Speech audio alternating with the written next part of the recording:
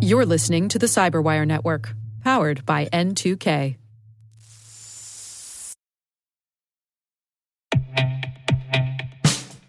And now, a message from Cyberbit. Mastering cybersecurity is like mastering a sport. You build muscle memory through rigorous practice, then you train as a team to foster cohesion while operating under pressure. Like athletes, cybersecurity professionals thrive on hands-on simulation. But traditional courses, certifications, and open-source labs won't build you a winning team. You need Cyberbit.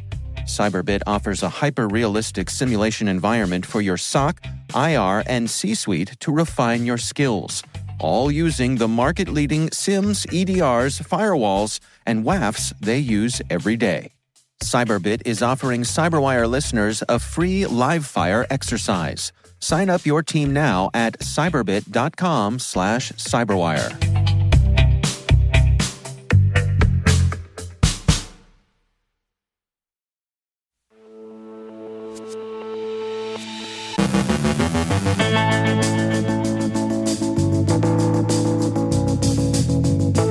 Reports on a 2020 Chinese penetration of Japan's defense networks. MOVEit connected supply chain issues aren't over. Akamai looks at the current state of ransomware. Malox ransomware continues its evolution. Machine identities and shadow access. Ukrainian hacktivist auxiliaries hit Russian websites. Joe Carrigan unpacks statistics released by CISA. Our guest is Jeffrey Wheatman from Black Kite discussing the market shift from SRS to cyber risk intelligence. And radiation sensor reports from Chernobyl may have been manipulated.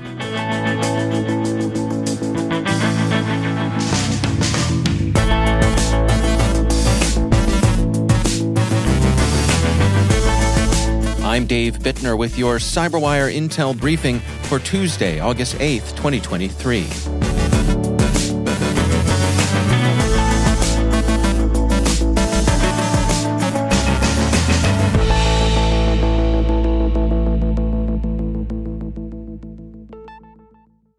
The Washington Post reports, on the basis of recently obtained information from U.S. and Japanese sources, that in the fall of 2020, the U.S. NSA discovered a major Chinese penetration of classified Japanese defense networks. According to the Post, the hackers had deep, persistent access and appeared to be after anything they could get their hands on: plans, capabilities, assessments of military shortcomings, according to 3 former senior U.S. officials, who were among a dozen current and former U.S. and Japanese officials interviewed, who spoke on the condition of anonymity because of the matter's sensitivity. Reuters says that Japan was unable or unwilling to confirm whether information had been compromised. The incident complicated U.S.-Japanese defense cooperation, especially intelligence sharing, which has grown closer as China adopts an increasingly assertive policy in East Asia. Russia's war against Ukraine has repeatedly shown the value of intelligence sharing among friendly intelligence services. Anything that causes suspicion of whether that sharing can be done safely and securely is a win for the adversary. Reuters puts the tally of organizations breached in ways traceable to the MOVEit vulnerability exploitation at 600 and counting, and cites experts who say that many more breaches, possibly thousands more, are likely in the future. The Klopp gang began exploiting Progress Software's MOVEit on May 27th. Progress realized something was amiss and began investigating on May 28th. On May 30th, it had learned enough to issue a warning, and on May 31st, Progress made a patch available. The continued exploitation illustrates the complexity and interdependence of software supply chains and of the difficulty of getting users to patch promptly and effectively. Akamai has published a report looking at the ransomware landscape in 2023. The researchers found that the rampant abuse of zero-day and one-day vulnerabilities in the past 6 months led to a 143% increase in victims when comparing the first quarter of 2022 with the first quarter of 2023. Akamai also notes that ransomware groups now increasingly target the exfiltration of files, which has become the primary source of extortion, as seen with the recent exploitation of Go Anywhere and MOVEit. This underscores the fact that file backup solutions, though effective against file encryption, are no longer a sufficient strategy. If the crooks threaten you with doxing, they're not going to care whether your files are backed up or not. The more copies, the merrier. So, think of backups as necessary, but not sufficient. Trend Micro warns that the target company ransomware, also known as Malox, is using the fully undetectable obfuscator engine BatCloak. The threat actors use vulnerable SQL servers to deliver the Remcos rat, which is then used to deploy target company. Trend Micro says, since the initial efforts were terminated and blocked by the existing solutions, the attackers opted to use the FUD-wrapped version of their binaries. The FUD packer used by Remcos and the one used by the target company ransomware has a style of packaging that closely resembles the style used by BatCloak. Using a batch file as an outer layer and afterward decoding and loading using PowerShell to make a LOL bin's execution. Target company, it should be unnecessary to say, but of course it's not, has no connection with the Minneapolis-based retail giant. It's just the name of a malware strain, and the alternative name, Malox, has no connection to either malls or big draft animals. It's just the name they gave it. In any case, keep an eye out for incursions. Stack Identity has published a report looking at identity and access management trends, finding that shadow access, the invisible and unmonitored identity and access, increases the risk of breaches, malware, ransomware, and data theft that current IAM tools are not built to mitigate. The proliferation of shadow access is caused by two factors. First, visibility to who's accessing your data and who has access to data is scattered across Cloud IAM, Cloud IDP, infrastructure as code, data stores, and HR systems. Second, visibility to who's authorized to access your data is scattered across ticketing systems, emails, spreadsheets, and screenshots. As an aside, the report also found that only 4% of identities in enterprise cloud environments are human, while the rest are non-human identities. Shadow access is commonly a legacy problem involving over-permissioned accounts that are permitted to persist on a network, overlooked and unattended. Radio Free Europe Radio Liberty reports that a Ukrainian hacktivist group calling itself pseudo-RMRF claimed in its Telegram channel to have compromised the site of Moscow BTI, Moscow's Property Registration Bureau. Pseudo-RMRF has been heard from before, surfacing in reports of a cyber attack against the Skolkova Foundation in 2022. The group said that its goal was collection, specifically information about state officials, politicians, military, and special services officers who support the Ukraine war. That information, pseudo-RMRF said, had been handed to Ukraine's defense forces. They also claimed to have destroyed data and infrastructure. Their claims were made not only in Telegram, but on the Moscow BTI website, pseudo-RMRF defaced. Some reports called the compromised site an engineering service website, probably because the data Moscow BTI holds includes building plans and technical diagrams. UAC 0154, a threat group whose provenance and allegiance is unclear, has used the open-source tool Merlin Agent as the fishhook in a campaign against Ukrainian government sites, the Record reports. Merlin Agent is a post-exploit command and control tool that is a remote access Trojan intended for use in legitimate research and testing, but like many such products, it's a dual-use item. CERT-UA, Ukraine's cyber defense authority, says that the typical fishbait in the current campaign has been a document named internalcyberthreat.chm. The sender misrepresents itself as acting on behalf of CERT-UA. The campaign seems to be cyber espionage, but attribution is unclear. Merlin Agent is widely available, and the threat actor, UAC 0154, hasn't been clearly associated with any government. And finally, there's a suggestive and disturbing report due at Black Hat later this week, citing research by Ruben Santamarta, scheduled to be presented in full at Black Hat this Thursday, Wired reports that radiation sensor data from the Chernobyl exclusion area may have been manipulated during the Russian Army's brief occupation of Chernobyl during February and March of 2022. The sensors showed troubling but inexplicable spikes in radiation levels. Those reports appear to have been bogus, the data possibly manipulated by a cyber attack. The published abstract of Santa Marta's talk says, evidence confirms that the radiation levels depicted by a very specific set of real-time radiation maps, which during those days were consulted by millions of people and also consumed as a single source of information by media outlets and official entities, did not correspond to the actual physical conditions of the Chernobyl exclusion zone.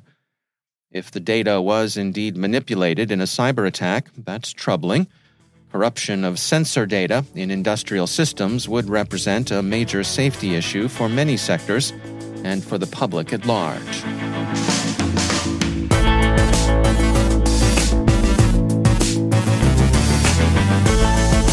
Coming up after the break, Joe Kerrigan unpacks statistics recently released by CISA. Our guest is Jeffrey Wheatman from Black Kite, discussing the market shift from SRS to cyber risk intelligence. Stay with us.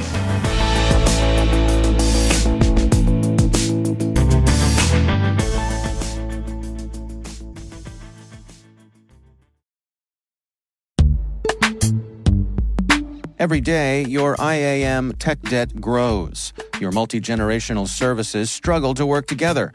Building an identity fabric can fix this. It makes all your identity tooling stronger and allows you to connect any app to any service you want to use, with zero coding, zero maintenance, and zero app downtime. Strata's identity orchestration platform separates the identity logic from your applications, so you can optimize existing IAM tools and manage them in a single control plane. Now, every vendor, standard, and architecture work together. In short, building your identity fabric means you can secure your non-standard apps, keep your complex access policies, retire outdated IDPs, and modernize in record time. So build your fabric with Strata Identity and get rid of tech debt for good. Visit strata.io/cyberwire, share your identity priorities, and receive a pair of AirPods Pro. Offer valid for organizations over 5,000 employees. Connect today at strata.io/cyberwire.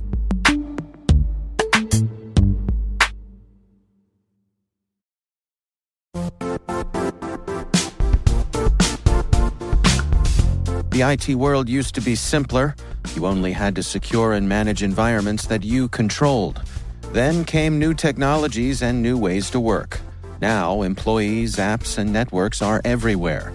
This means poor visibility, security gaps, and added risk. That's why Cloudflare created the first-ever connectivity cloud. Visit cloudflare.com to protect your business everywhere you do business.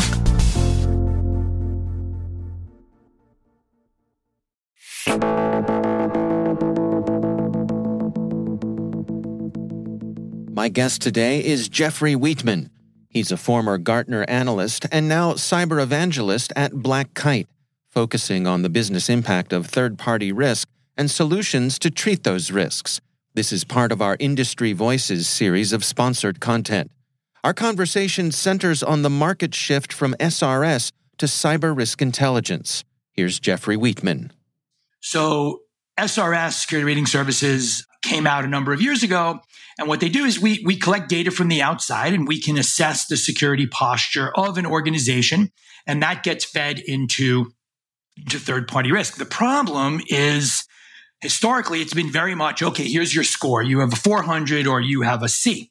What we have seen, though, is that does not drive better decision-making. You need more than a score in order to actually manage risk, assess risk, prioritize, et cetera.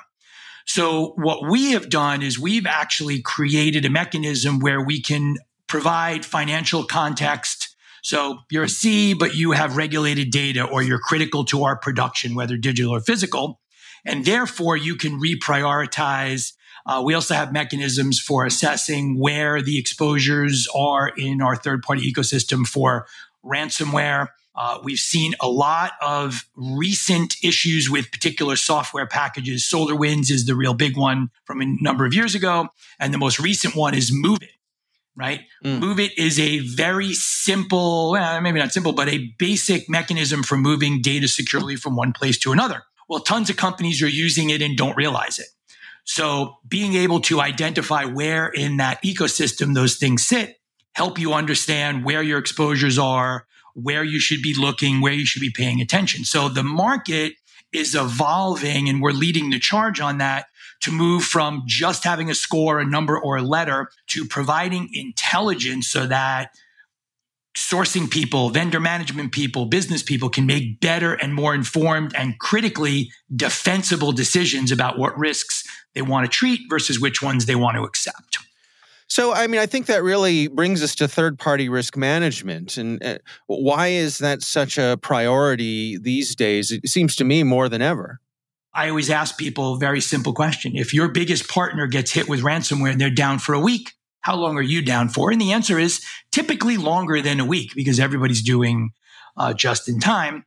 And then I think also to layer on top of that, we're seeing a lot of legal and regulatory requirements around managing digital third parties, digital ecosystem, particularly within financial services. The latest one is DORA out of the EU, which has a whole section on third-party risk.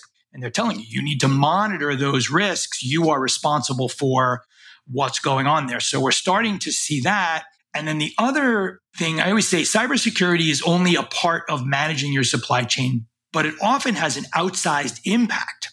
Because if a company you manufactures widgets for you and they get hit with ransomware, they probably can't send you the widgets. They probably can't pay their bills. They probably can't send invoices out. They can't pay their staff. And it becomes this sort of cascading failure. And if you don't at least have visibility and intelligence into your third-party ecosystem, it becomes virtually impossible to report to your board, report to your senior executives about what risks you have. What are your recommendations then for organizations who want to explore this, who are looking to delve into this notion of cyber risk intelligence? What's a great way to begin? So the first thing, and I know a lot of technology people are going to not be comfortable with this, you have to go talk to your business stakeholders internally and understand who are they doing business with, who are they sharing data with, who are they relying on in order to achieve their goals and objectives. Then we need to look at how to prioritize those. Not all of those partners are of the same value. Not all of them are of the same criticality. And then we need to start assessing what the risk exposures are, understanding what they're doing from a cybersecurity perspective. Historically, you sent out questionnaires, and even assuming the questionnaires were accurate day one, which is open for discussion, over time, 90 days, they're less valuable, 183, a year out, 3 years out. And we know from talking to people, some people are reassessing their partners every 3 years, which is beyond risky. So being able to understand where your exposures are, looking at single points of failure, being able to have ongoing discussion with your third parties so that you can help them understand, look, from the outside in, here's what the attackers are seeing. Here's what the hackers are seeing. You need to take a look at this because you're exposed. You're very susceptible to ransomware. And we know that because we've done research. Companies that are getting victimized by ransomware are not doing some basic blocking and tackling. And we can see that from the outside. And that's where that intelligence comes in. And then finally, I spent a lot of years coaching CISOs and CROs and their ilk, and they tend to struggle communicating with business stakeholders. And I think the main reason for that is they're not talking about the financial element. So being able to bring in cyber risk quantification and being able to assess the financial impact of a breach or a ransomware or a data loss in your partner ecosystem. And you can have great conversations there. If you go to your executives and say, well, we think something real bad might happen, they're not going to give you any money and they're not going to solve the problem. But if you say, look, this partner exposes us to $10 million worth of risk over the year, then they're going to perk their heads up and they're going to start paying a lot of attention. And then I think finally building this continuous improvement loop is really, really important. It's not just a point in time snapshot. It's reassessing and reevaluating over time and being able to reprioritize. Business models change, architectures change, businesses change. You need to be able to change the way you assess and report on risk. And ultimately, you want to be able to go to the CEO and the board and say, look, here's the overall financial exposure within our digital ecosystem. And right now, most organizations are unable to do that. And if all you're doing is bringing one score, one letter, one number without that financial context, without a compliance context, it just doesn't give you defensible decision making. That's Jeffrey Wheatman from Black Kite.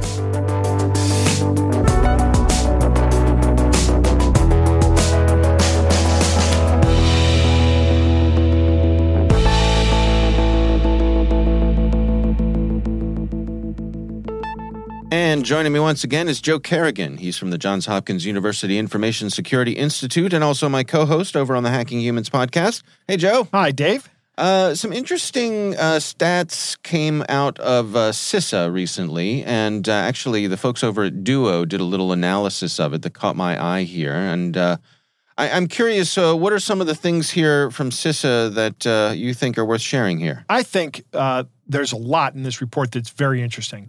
Number one, more than 50% of successful intrusions at organizations began with a valid account for initial access. Okay. What that means is there was some account that was open. This could be an old employee's account or an admin account with default passwords. That's how they classify it in here. But I would say that anything that even a user account, if a current user or current employee account would be a valid account, an account that has a reason to exist. And was how they gained initial access. These attacks are actually begun long before they actually set foot into the system, into the environment. Mm-hmm. And usually the first kinetic action is they send an email in to phish some credentials or try to do something. But once they're actually going to get access, more than 50% of the time they're using a valid account, which speaks to how effective phishing and spear phishing are. Right. Which is the next point. It's kind of down at the bottom of this article, but spear phishing has a 33% success rate. That is 1 in 3 spear phishing emails is successful. And that only 13% of spear phishing attempts are blocked. I would assume that means by some automated means. Right. And that makes sense to me that spear phishing attempts don't get blocked because generally when you're going to do a spear phishing attack, you sit down and you think about what you're going to write. And you actually write something good, or maybe nowadays you use ChatGPT to write a nice phishing email. Right. Or WormGPT as it is now, right? Yeah. You can actually go out and use that. But the spear phishing attack is always going to be more successful than just a standard phishing attack or even a spam phishing attack. Sure. Because first off, it's only going to one person. It's specifically crafted for that person. Right. So 87% of the time it's just going to pass right through a spam filter or a phishing filter or some kind of security product that's intended to block it. That's not going to happen because it doesn't match any signatures out there. It's a new creation and it's tailored to do what it's going to do. When the person sees it, in cybersecurity terms, are very likely to click on the link or take the action that they're told to take. Right. I say very likely with 33%. Because normally a successful phishing email is maybe like a 1% success rate. Yeah. A spam phishing attempt, like the Nigerian print scam, that might have well under 0.1% success rate. Yeah. But a spear phishing attack, remarkably effective. Mm-hmm.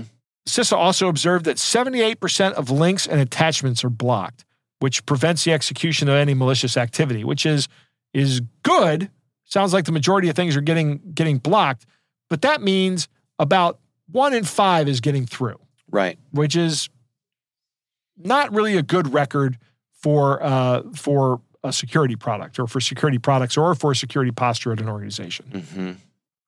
Well, yeah. And I would say, I guess one way to look at this is that that's one line of defense. Correct. Right? So if, 4 out of 5 things are getting handled by your automation, that means the remaining 1 out of 5, in this case, seems to me like this is where your security awareness training comes in and things like that, or perhaps a secondary system. We always talk about defense in depth. Yes. This seems to me like that's the successful organizations are going to have those kinds of things in place. Yeah, they are going to have those kind of things in place because you're 100% correct. If there is this concept of the cyber kill chain, that's was it MITRE that put that out? Yeah.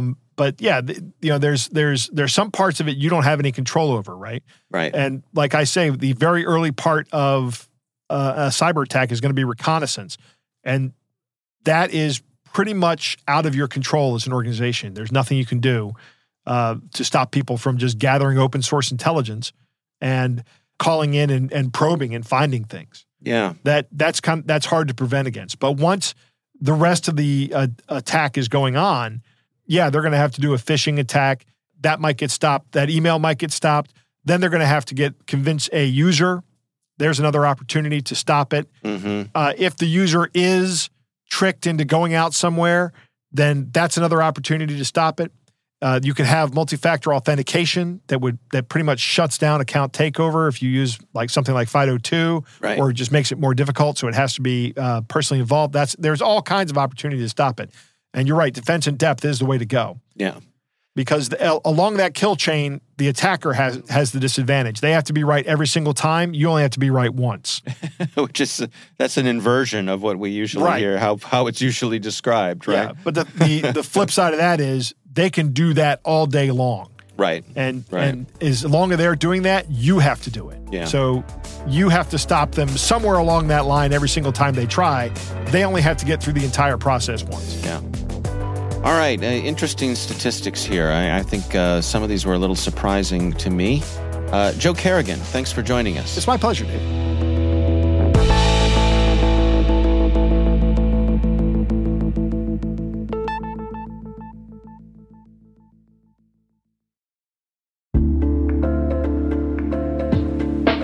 Are lengthy security reviews pulling attention away from your security program? With the largest network of trust centers, Vanta can help you streamline security reviews to win customer trust, save time, and close deals fast. Proactively demonstrate security by showcasing key resources like your SOC 2 or ISO 27001 and provide real-time evidence for passing controls. And when a security questionnaire is required, Vanta takes the first pass for you. Visit vanta.com/cyber to take a self-serve tour. That's vanta.com/cyber.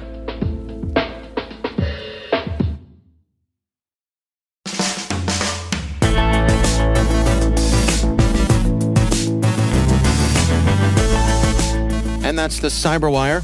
For links to all of today's stories, check out our daily briefing at thecyberwire.com. We'd love to know what you think of this podcast. You can email us at cyberwire@n2k.com. Your feedback helps us ensure we're delivering the information and insights that help keep you a step ahead in the rapidly changing world of cybersecurity. We're privileged that N2K and podcasts like the Cyberwire are part of the daily intelligence routine of many of the most influential leaders and operators in the public and private sector, as well as the critical security teams supporting the Fortune 500 and many of the world's preeminent intelligence and law enforcement agencies. N2K Strategic Workforce Intelligence optimizes the value of your biggest investment, your people. We make you smarter about your team while making your team smarter. Learn more at n2k.com. This episode was produced by Liz Irvin and senior producer Jennifer Iben. Our mixer is Trey Hester, with original music by Elliot Peltzman. Our executive editor is Peter Kilpie, and I'm Dave Bittner. Thanks for listening. We'll see you back here tomorrow.